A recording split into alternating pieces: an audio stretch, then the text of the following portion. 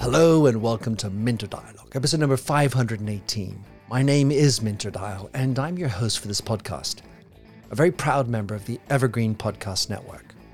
For more information or to check out the other shows on this wonderful network, please go and visit evergreenpodcast.com. So this week's interview is with my wonderful old friend, Charlie Gladstone. Charlie's a businessman, serial entrepreneur, creative director, speaker, and author.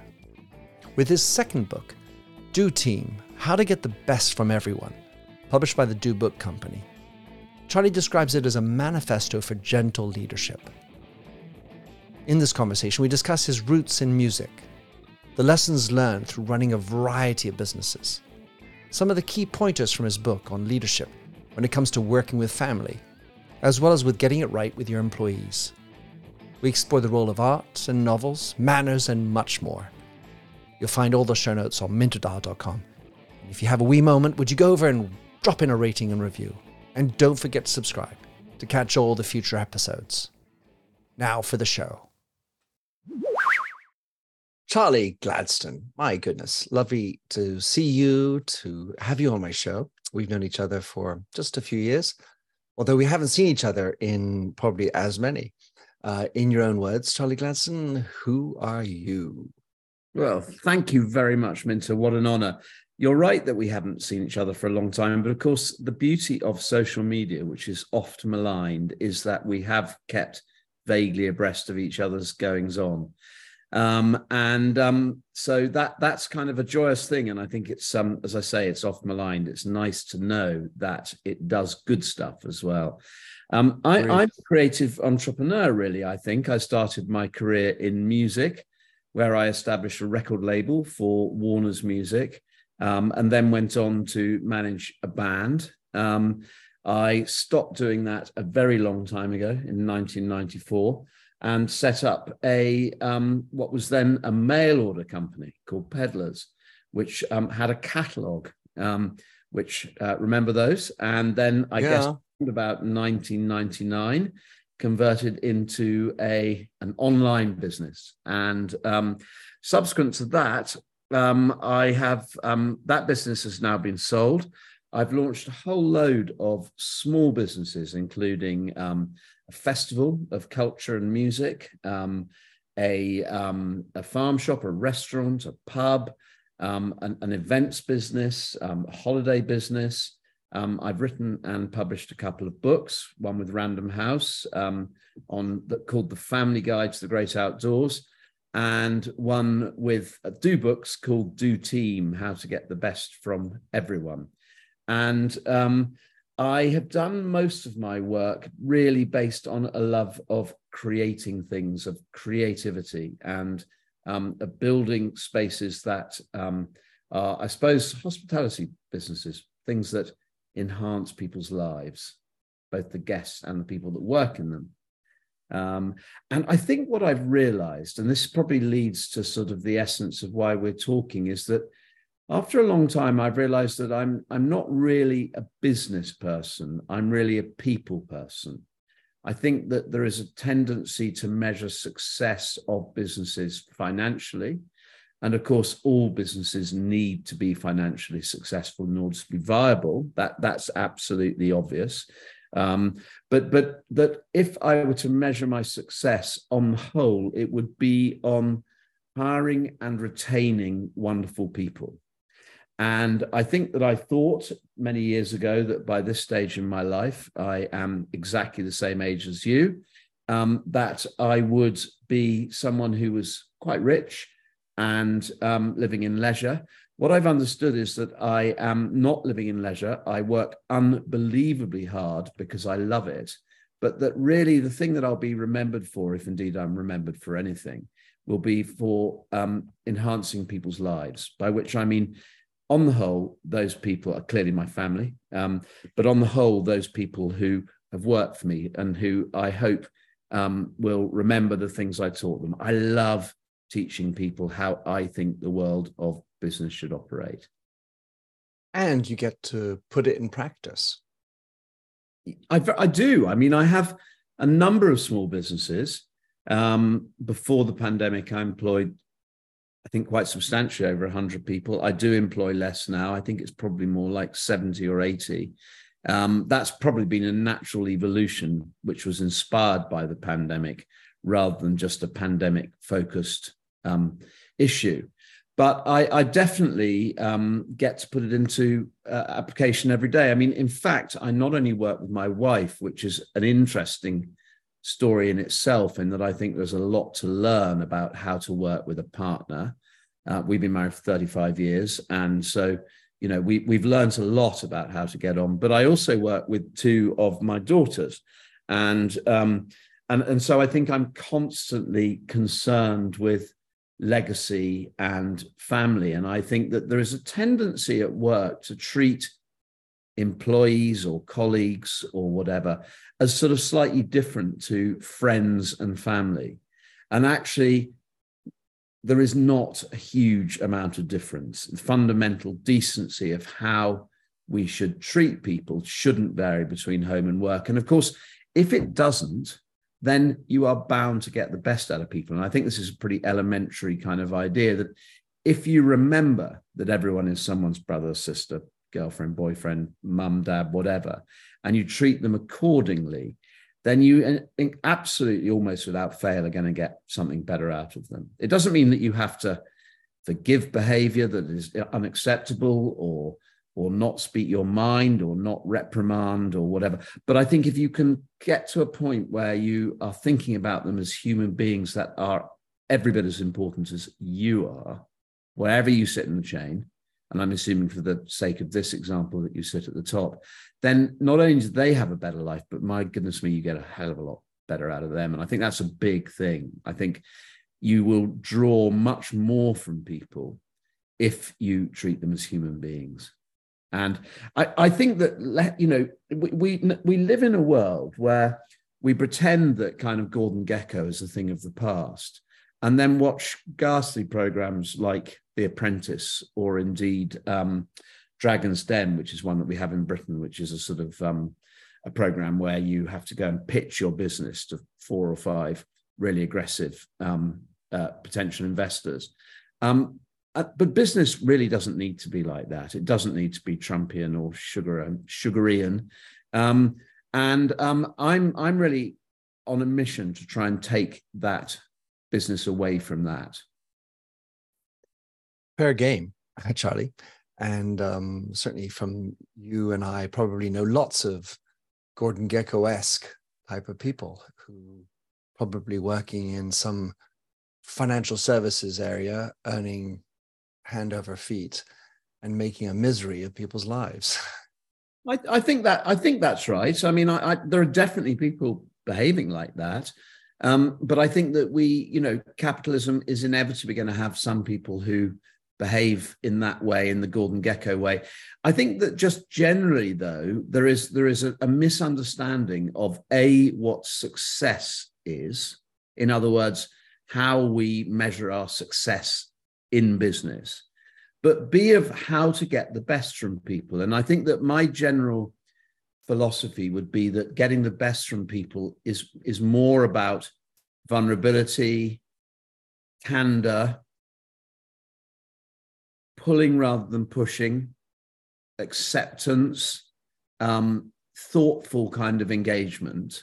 And that these are all things that are not instinctively regarded as necessary in the workplace, but do really work. I mean, I think at the root of what I'm really interested in is probably emotional intelligence, which I think is defined most broadly as understanding your own emotions, and then understanding how to control them and not repress them, and then understanding the emotions of others around you and trying to figure out how to exist with those. And I think that this kind of this inevitably therefore leads to a kind of kindness and a measured way of behaving in the office or in the workplace.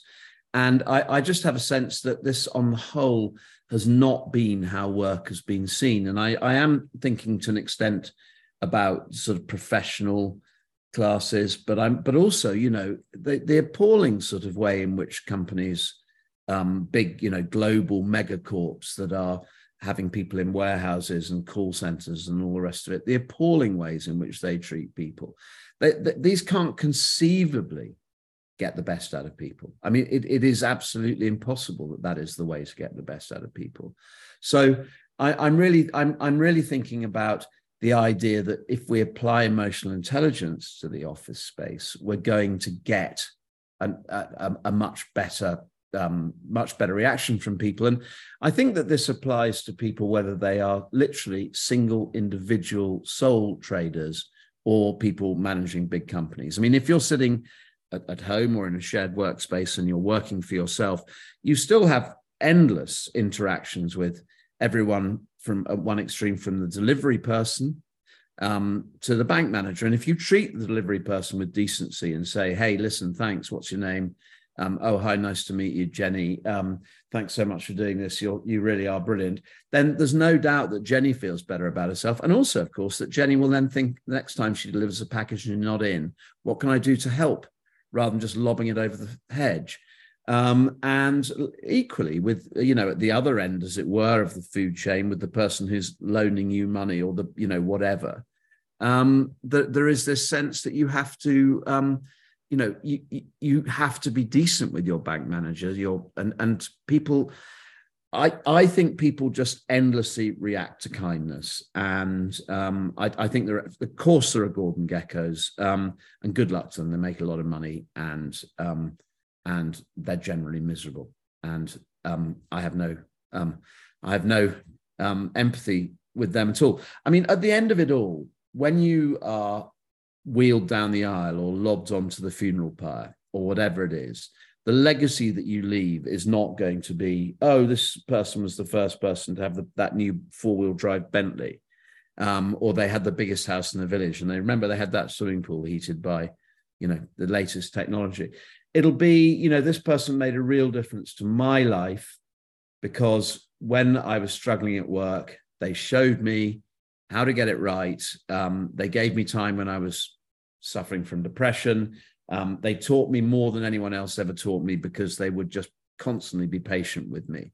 And those really fundamentally are the legacies that I think that we want to leave. And, at the end of it all, if we apply them in life, then they will be the legacies that we leave. In any event, Charlie, what I would say is that would be your legacy. And in the end of the day, if the other person is only interested in having the big house, it'll be a short-lived legacy, because it doesn't have any remnants.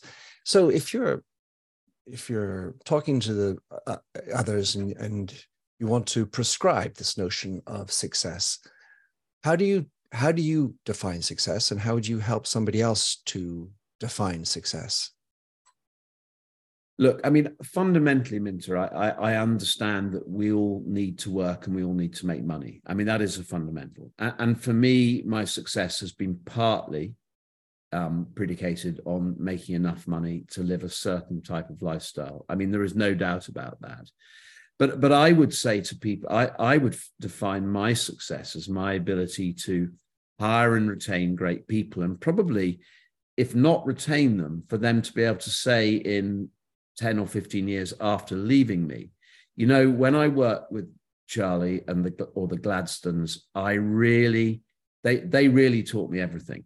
And what they taught me more than anything else was the value of kind of empathy, using emotional intelligence, creativity, of listening, of being patient, and of not gossiping, and endless things like that. And I suppose that is how I would choose to define success, partly out of necessity. I mean, partly because, I have not made a fortune, and I don't expect I'll make a fortune anytime soon.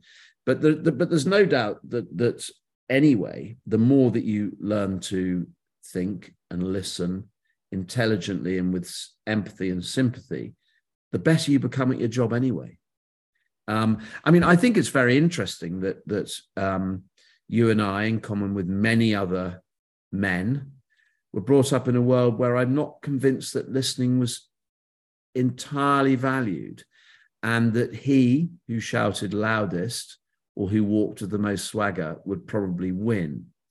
And I think that this has become blatantly apparent that is kind of what so many politicians have been brought up with. I'm talking generally about white males, but it seems to be the case, and so many captains of industry.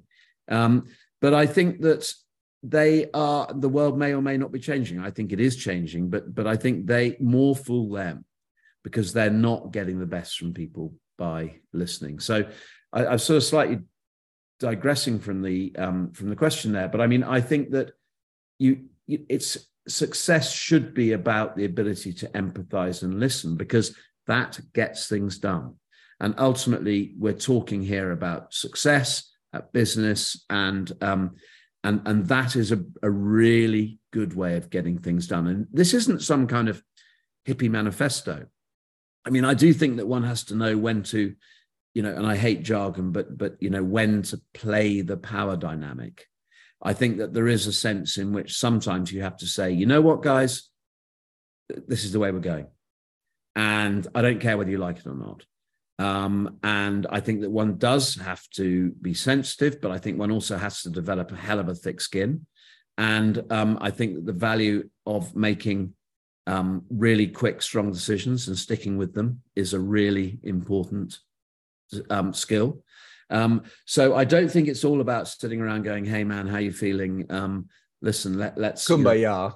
Yeah, exactly. It's really not about that stuff. It's about energy and drive. And I think, success from as a leader is actually, a lot of it's about imparting that energy and drive, about saying, you know what, guys, you're going to have to work later. You're going to have to work harder. And this is where, interesting enough, it may surprise you, but I really have an interest in what Musk has been doing with Twitter, where I think he's been actually, trying to save the business. He's obviously not done it in a way that pleases everyone. I get that.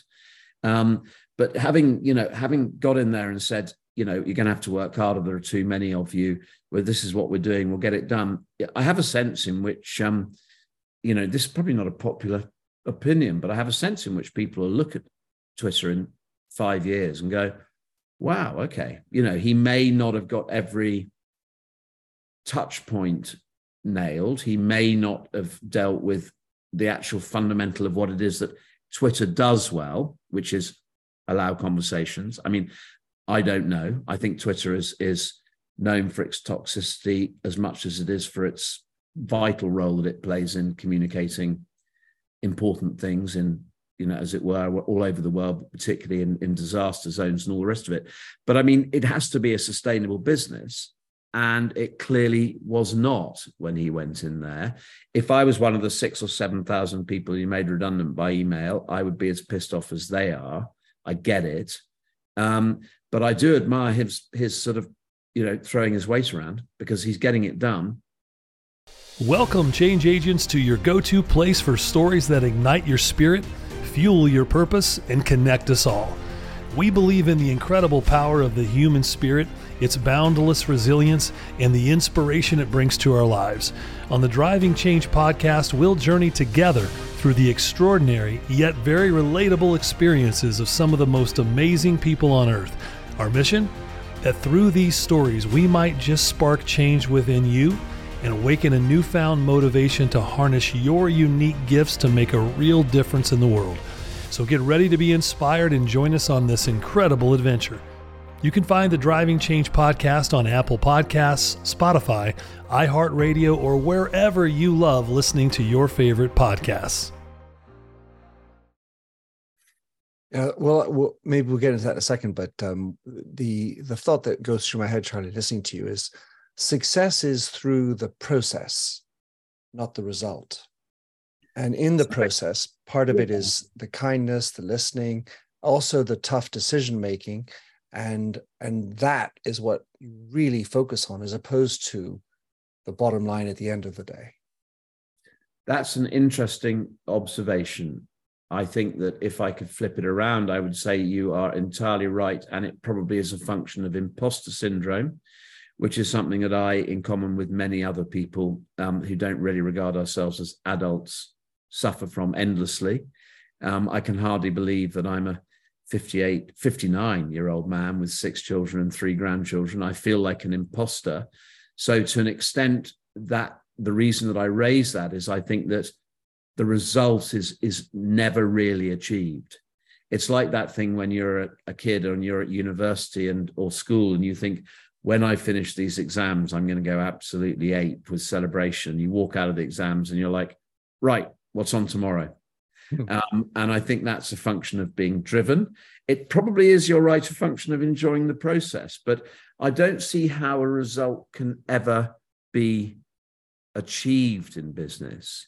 I mean, if you're an artist and you paint a picture and you sell your first picture, you don't think that's the result. You think, I want to sell the next series. If you're Elon Musk and you make money out of X or Y, at the other end of the scale, you no doubt think, what can I do next? And I think that there is a sense by which you must enjoy the process, because the process is the only thing, because there is not a result. I mean, the businesses I've chosen to be involved in, I think, are peculiarly treadmill-like: retail, restaurants, events, cultural events, because in a restaurant, you can have an unbelievable service. Everybody washes stuff up and puts it away. You start again at breakfast the next morning. It's an extraordinary kind of treadmill. So you're right, you have to enjoy the process. And I think that this is probably the biggest cliche that us humans share at moments of kind of existential doubt or whatever, or out of despair, is, we've just got to enjoy the moment, and the moment is the process. And I think that what we have to do is to try to find joy in our work. I think that doing work you enjoy is the greatest privilege, provided you don't live in poverty, that you can actually have. And I think that we have to therefore try to find not just work that we enjoy, but a way of working that we enjoy. I mean, I know plenty of people much younger than me, my children in their 20s and 30s, who really have always wanted to be graphic designers or filmmakers or whatever, and that they seem to kind of always be searching for the kind of end result, rather than just saying, you know what, I love the process just of designing. And I think that's probably where the value of creativity comes in. I met a really interesting guy in New York, actually, funnily enough, just 2 or 3 days ago, who said to me, I'm not entirely sure I believed him, but I've yet to Google him, but that he'd been a scriptwriter for all of his life, and he hadn't really ever sold anything. He just made enough money to kind of get by, but he just loved being creative, and that was enough for him. And, the opportunity was there, I guess, for him every day to get up and enjoy the process. So I think it's all about the process, Minter. I think, and it's all about this trying to enjoy what you do every single day. And that probably, that's best achieved through decency and kindness, but also the application of creativity. I mean, look at you, you've made up your own thing. You're doing it. You're good at it. But the real joy from it comes from the process, I suspect. Entirely. I don't write a book to make $1 million. Well, I know, but even if you do write it, you'll think, right, I've done that one. What can I do next? Well, of course, you have to sell the book, as we will be talking about yours in a moment. But just before we get into that, Charlie, I was wondering to what extent your process has been informed by working with ones you love, as opposed to an entrepreneur who's not working with family, and to what extent that might have helped you in this uncovering of a love of the process and the insertion, I would even say, go so far as to say, of love into work. Interesting question. First part of it is that I think it is very much chicken and egg. I mean, I suspect that our daughters joined us and my wife started working with me more because it was an environment in which they could feel comfortable. I think there's something interesting. I don't know how important it is, but in the fact that we are increasingly a female-led company, I think that's made it easier for the ones that I love to come in. The ones that work with me are all women. And I think that because your sons have not. They haven't yet. No, no. My sons don't hate me, I don't think. But my eldest son is a graphic designer and works for an agency he loves. And my youngest son is just finishing university. I hope they'll both work with us at some stage in the future. But so I think that it probably has not so much been informed by it as we had an environment into which they felt comfortable coming. I do think that there is nevertheless a kind of sense in which you get better and better every day. And you know, if your ears are open and your eyes are open, you do learn from people just by stopping and looking at them. And I have learned a fair amount from the senior women that I have in my business about not throwing my weight around, not necessarily talking the loudest, not thinking I'm great. So that is definitely, you know, that is definitely a key thing. I think that they came to the company probably because we had a culture that they could live with, but they've probably made it a better culture as a result. Does that sound? I mean, I can't even remember what the second part of your point was now, but I mean, I think that's, the insertion of love, the role and place for love at work. I mean, I think there's a place for love at work as there is everywhere else. I mean, I think it's all people want, to be valued. It's to be heard, to be seen, to be listened is all we want. And I think that to do that is not complicated. You have to feel it, but you have to remember that you're not the center of the universe. And you know, you are absolutely amazing, but you can be a total arsehole, and that everyone else is just as amazing as you. And of course, that has huge advantages in terms of creating a place of love, but also in terms of bringing people on, because it's very important when you get to a more senior stage in life to remember how good you were when you're in your mid-20s and 30s, and how energized and how creative and hardworking you were. And delegating can only come from a memory of that, and allowing people the kind of ability to, or the space to express themselves is quite an important thing. I really like that, Charlie. It's a really strong image in my mind. It reminds me of sometimes rifling through old schoolwork, and you pick up an old essay. You know, I haven't done this in maybe, 5 years, but oh my God, I don't even know what that word means. Or what? I wrote that way? That's not so bad after all. No, that's very true. I mean, I also, I set up this record label for Warner's when I must have been 22 or something. And I had no previous experience as to how to set up a record label or anything. You had no experience, period. At all. But I mean, I worked my backside off, and I was highly kind of capable and creative. I mean, no doubt if I did it now, I'd do it completely differently, and the end result would be clearly, different. It would possibly be a lot better. But I mean, when I think back to that person who was a young guy, I really think, wow, I need to really give my team,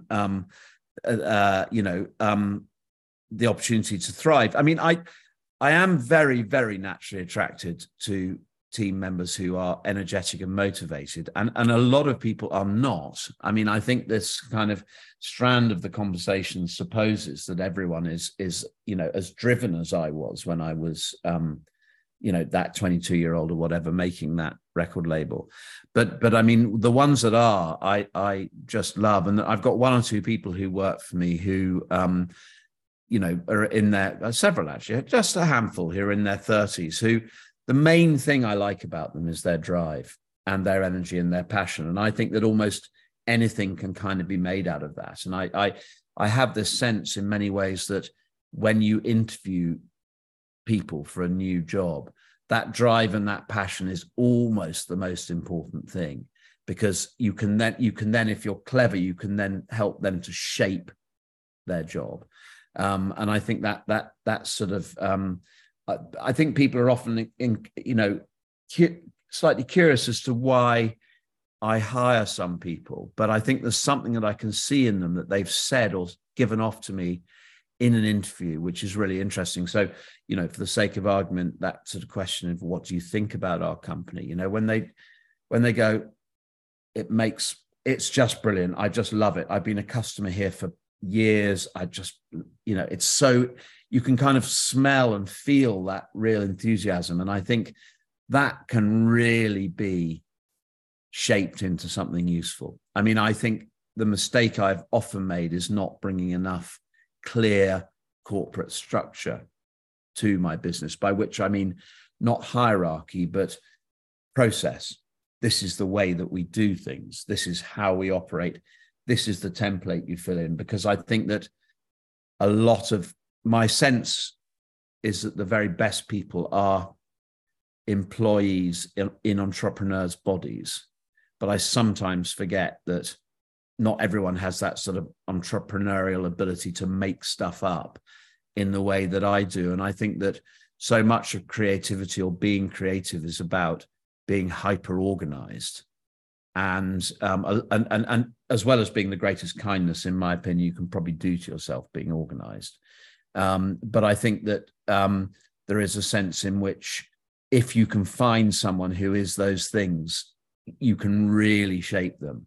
And it really doesn't matter what their previous experience is before the interview. So the biggest mistakes I have made in terms of hiring people have always been around the idea that, an agent or whatever has told me that this person is brilliantly qualified because they've worked for X, Y, and Z and just the person I need. And I'm thinking in my gut, I don't think they really get it. I don't think I really can really work with them, and I don't really like them, but I've been told that they've worked for X, Y, and Z, and probably they're just the person I need. And that can't, you can never get out of that. You can never make that work. And in my experience, it always ends in disaster because, I suppose, because you just on simple levels don't really get each other. So Charlie, I wanted to think about people who are trying to recruit in the services industry, in particular, hospitality and such, because it seems to be that there is a lack of personnel, or at least there's a lack of people wanting to work. And as people are thinking about trying to attract and hire new talent, to what extent is knowing yourself important?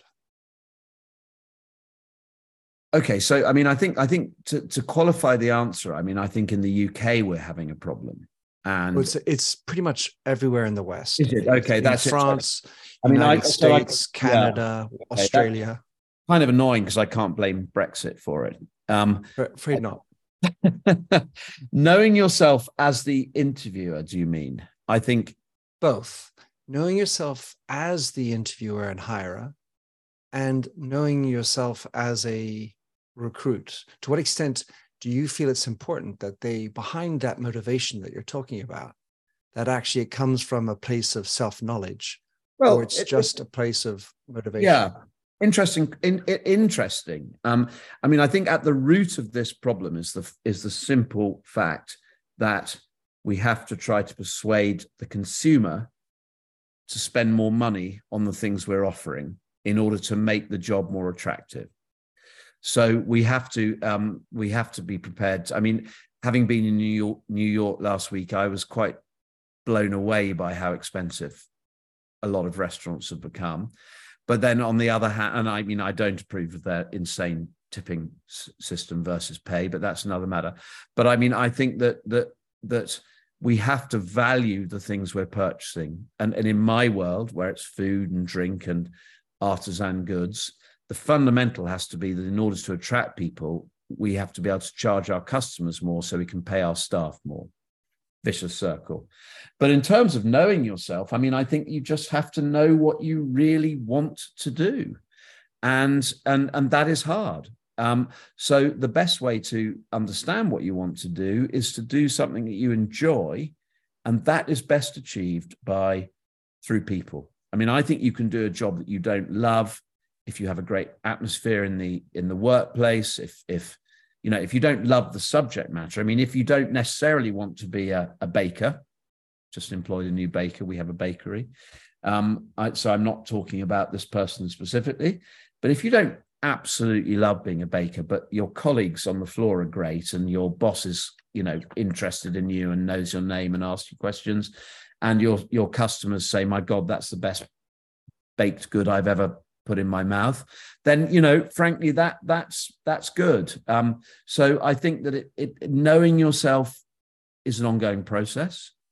I think you will only understand what it is that you want from life when you get it.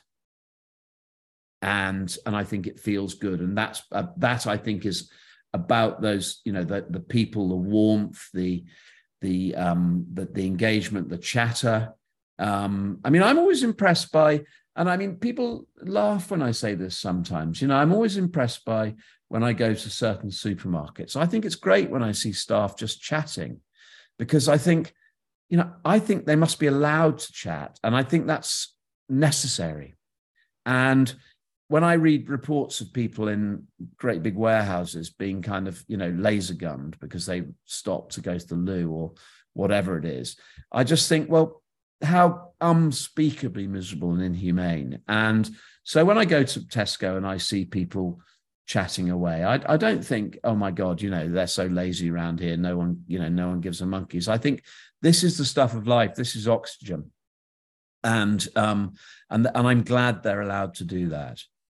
So that maybe is knowing yourself, knowing what you want, knowing what's important. And I really do admire people who know what they want. I think generally we don't often know what we want until we're shown it.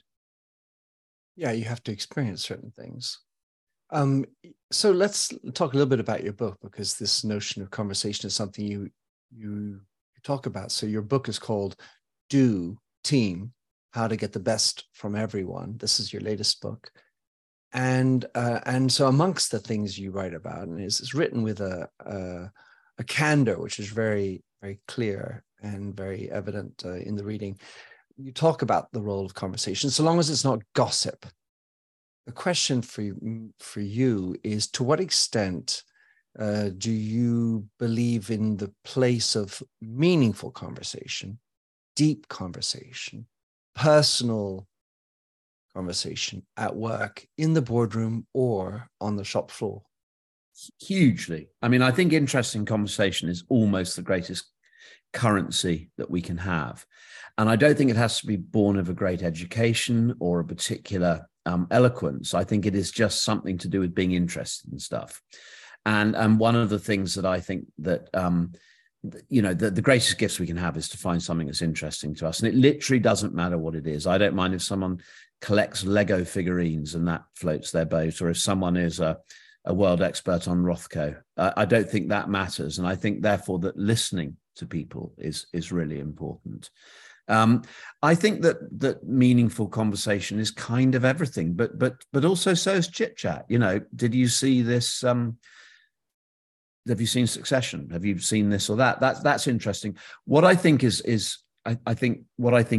really unpleasant, and we all do it to an extent, is gossip and bitching. But I understand their defense mechanisms. I understand that they are they're just ways of saying I'm better than you. But I think that if one could try to discourage gossip, I think that's really important. I think that you can get two types of gossip in businesses. You can get gossip about people who work with you, but also about customers. And that is absolutely lethal. I mean, I did once employ a woman who was very capable in every other regard, but every time she put down the phone to a customer about something or other, she'd have some moan about, oh my God, I can't believe, this person wants their invoice paid on time, or, whatever it is. And that, of course, sets a really bad framework for how we engage with the people that we are selling to, who we have to see, we have to respect. We have to respect them. But also, I think that if you were just to say, I'm not interested in any moaning, why don't we say good things?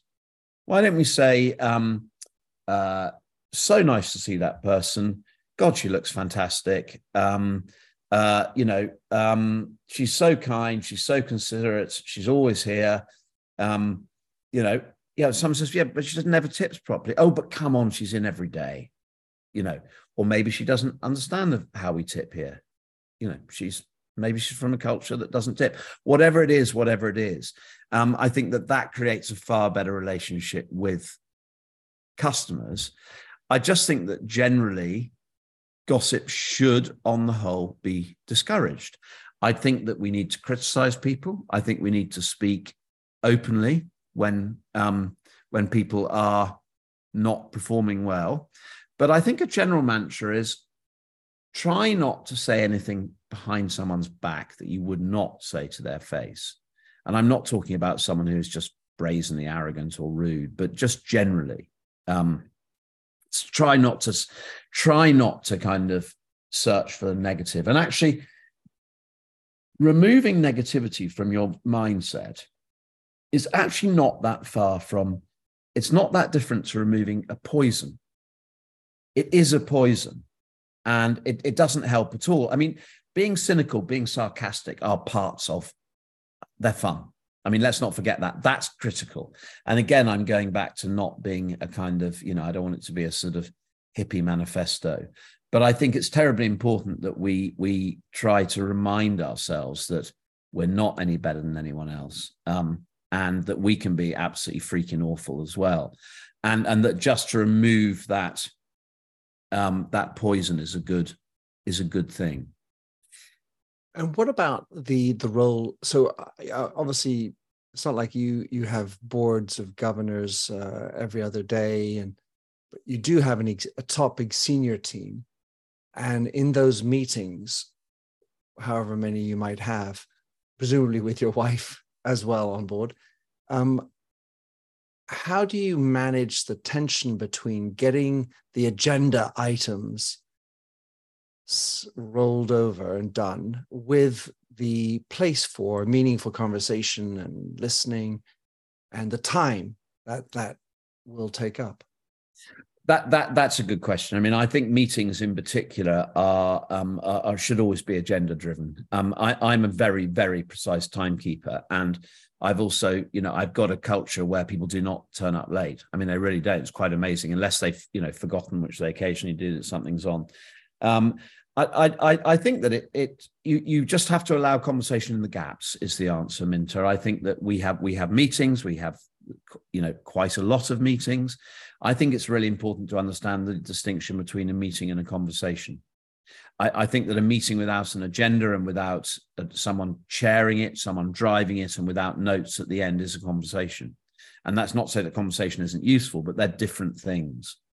And so I would like to assume that the conversations happen in the gaps. And I think, one can most easily apply that to saying, in one of our offices, in one room, we have 8 kind of creative people, a couple of designers and some marketing people and some ideas people.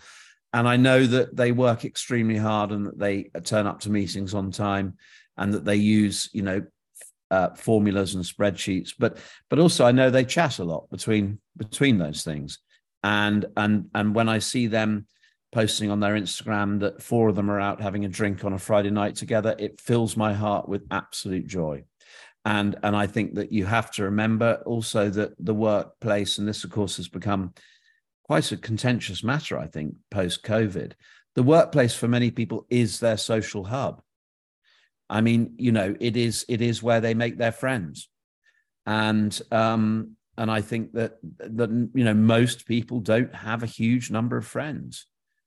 Just by virtue of the way the world is. And so, it's critical that they're allowed to interact in that way, because when you walk into your place of work, how you feel about that place massively informs how you function. It doesn't have to just all be about feelings of great joy and I love it here and my seat's so comfortable and I can chat when I feel like it. It has to be about, I'm engaged, I'm motivated, I'm driven. Those are the things that keep me alive. I'm happy here. I'm treated with respect. It's a safe space, all that stuff, blah, blah, blah, really important. But ultimately, this is the place where I'm a little bit hyped up. My God, I've got a lot to do.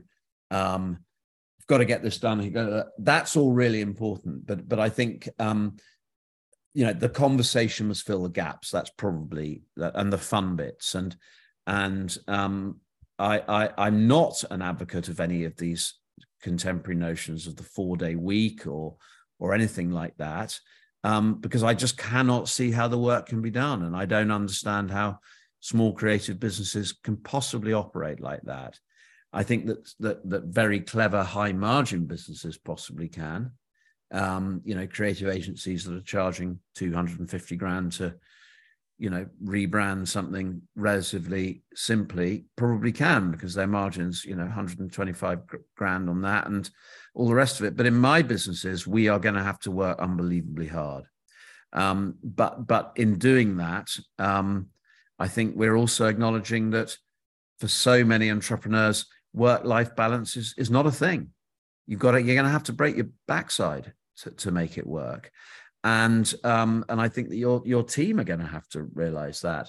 But that doesn't mean that they can't have fun at work and after work. But I don't buy into this kind of shorter Fridays and all this sort of stuff. And when people talk about productivity remaining the same in a 4-day week, I don't believe it. I think it's not. Let's just say that, Charlie, if you have a business that's open 7 days a week in like a hotel or a restaurant, someone has to do the work, clean the dishes every day. So it seems a little anachronistic with that type of rinse and repeat type of job, as you called it, or something like that at the beginning. Yeah. So Charlie, I want to end on a couple of things or at least one thing where I connect dots in your writing of the book.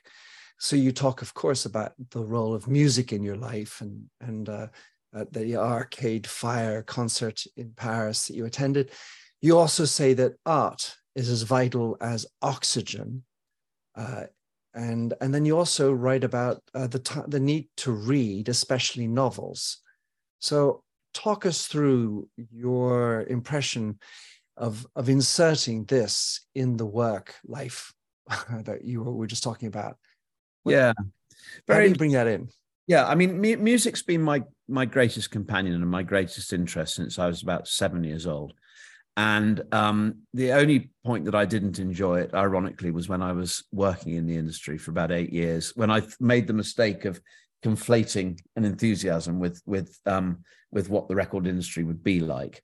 But culture, art, novels, and music are really what have given me my oxygen to my life. And I think that I can be moved by novels and by art more than I can be moved by anything else. I mean, I don't read non-fiction ever. I mean, maybe if I read, I probably read 30 to 50 novels a year and listen to a couple of autobiographies. So for me, I think all life is contained in those things, all ideas. Art reflects back to me in a similar way. And music speaks to me in a similar way. And they just, for me, are my oxygen. And they're all things that I've really, music in particular was something that I discovered myself. The Beatles, I think, even passed my parents by. We did not have contemporary music in my family life at all. I was taught very well at school in literature, so that was very helpful. And art, I've just educated myself about because I love it. And I look at art every day online. I buy more art than I should do. I go to galleries all the time. It just speaks to me and it interests me. And I don't think we can ever define what it is, or I find it hard. I think a critic could no doubt define what it is, and people try endlessly that arouses our senses in these things. But I think it's something so so emotional and almost non-cerebral that it gets me going in a big way. And we actually now have endlessly talked to our customers about the things that interest us. We have, through various businesses, either bi-monthly or monthly newsletters that go out with books and records and exhibitions and restaurants that we like.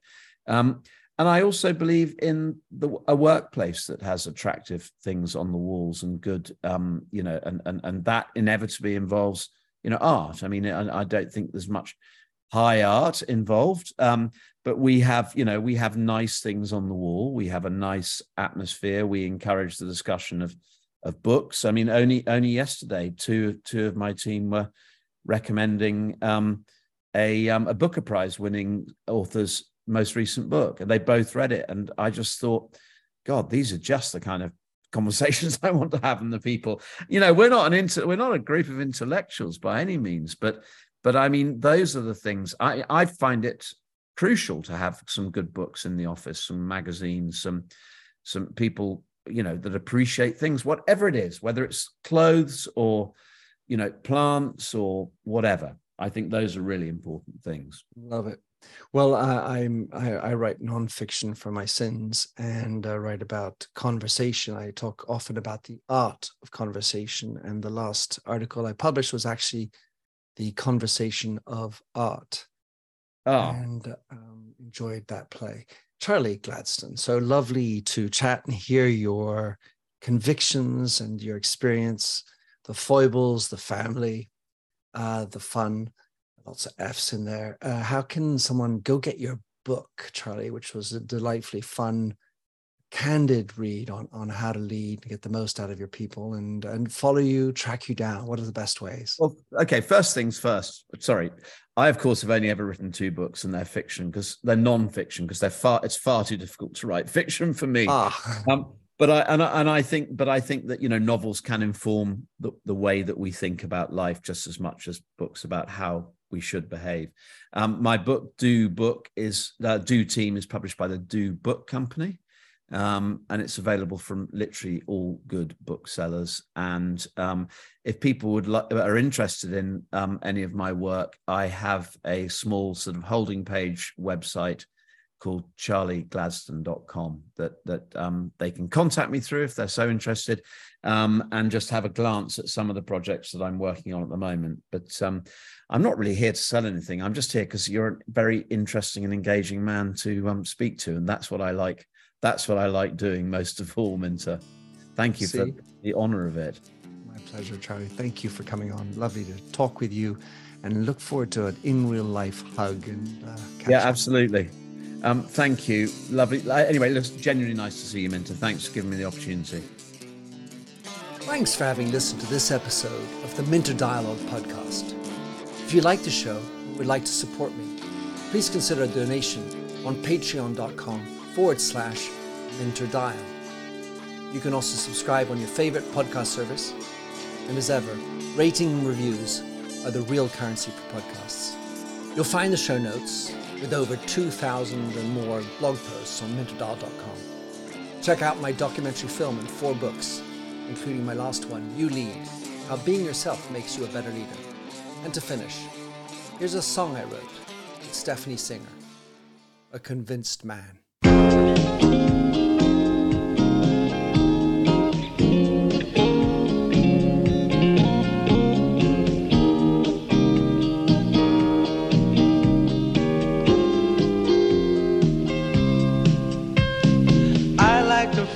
A stranger tucked around me, precipitating the danger to feel free. Trust is the reason, still I won't toe the line.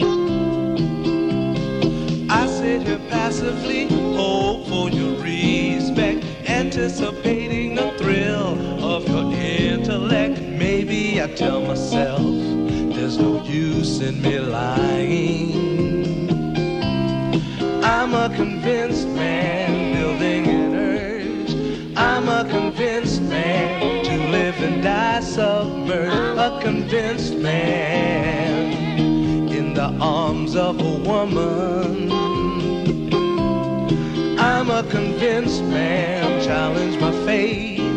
I'm a convinced man, competition's innate. A convinced man, in the arms of a woman.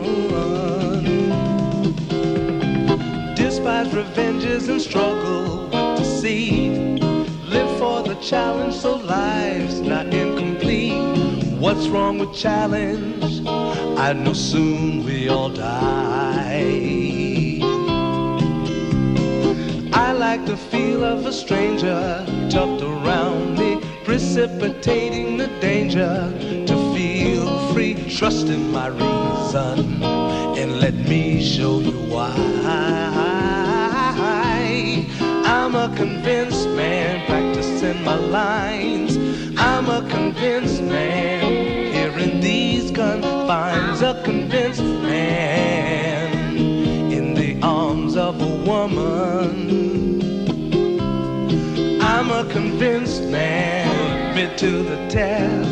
I'm a convinced man, I'm ready for an arrest. I'm a convinced man, in the arms of a woman.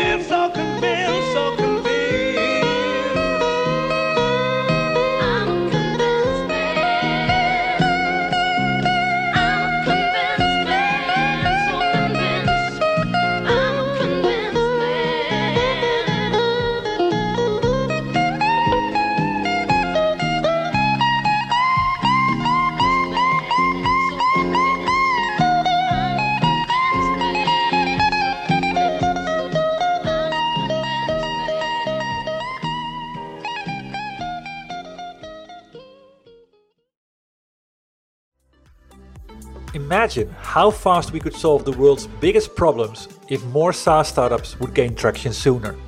Welcome to the Tech Entrepreneur on a Mission podcast. This podcast is dedicated to sharing experiences from B2B SaaS CEOs who are going above and beyond to deliver change that is noticed. You will hear their secrets and learn what is required to build a SaaS business that the world starts talking about and keeps talking about, and how to overcome the roadblocks to do so.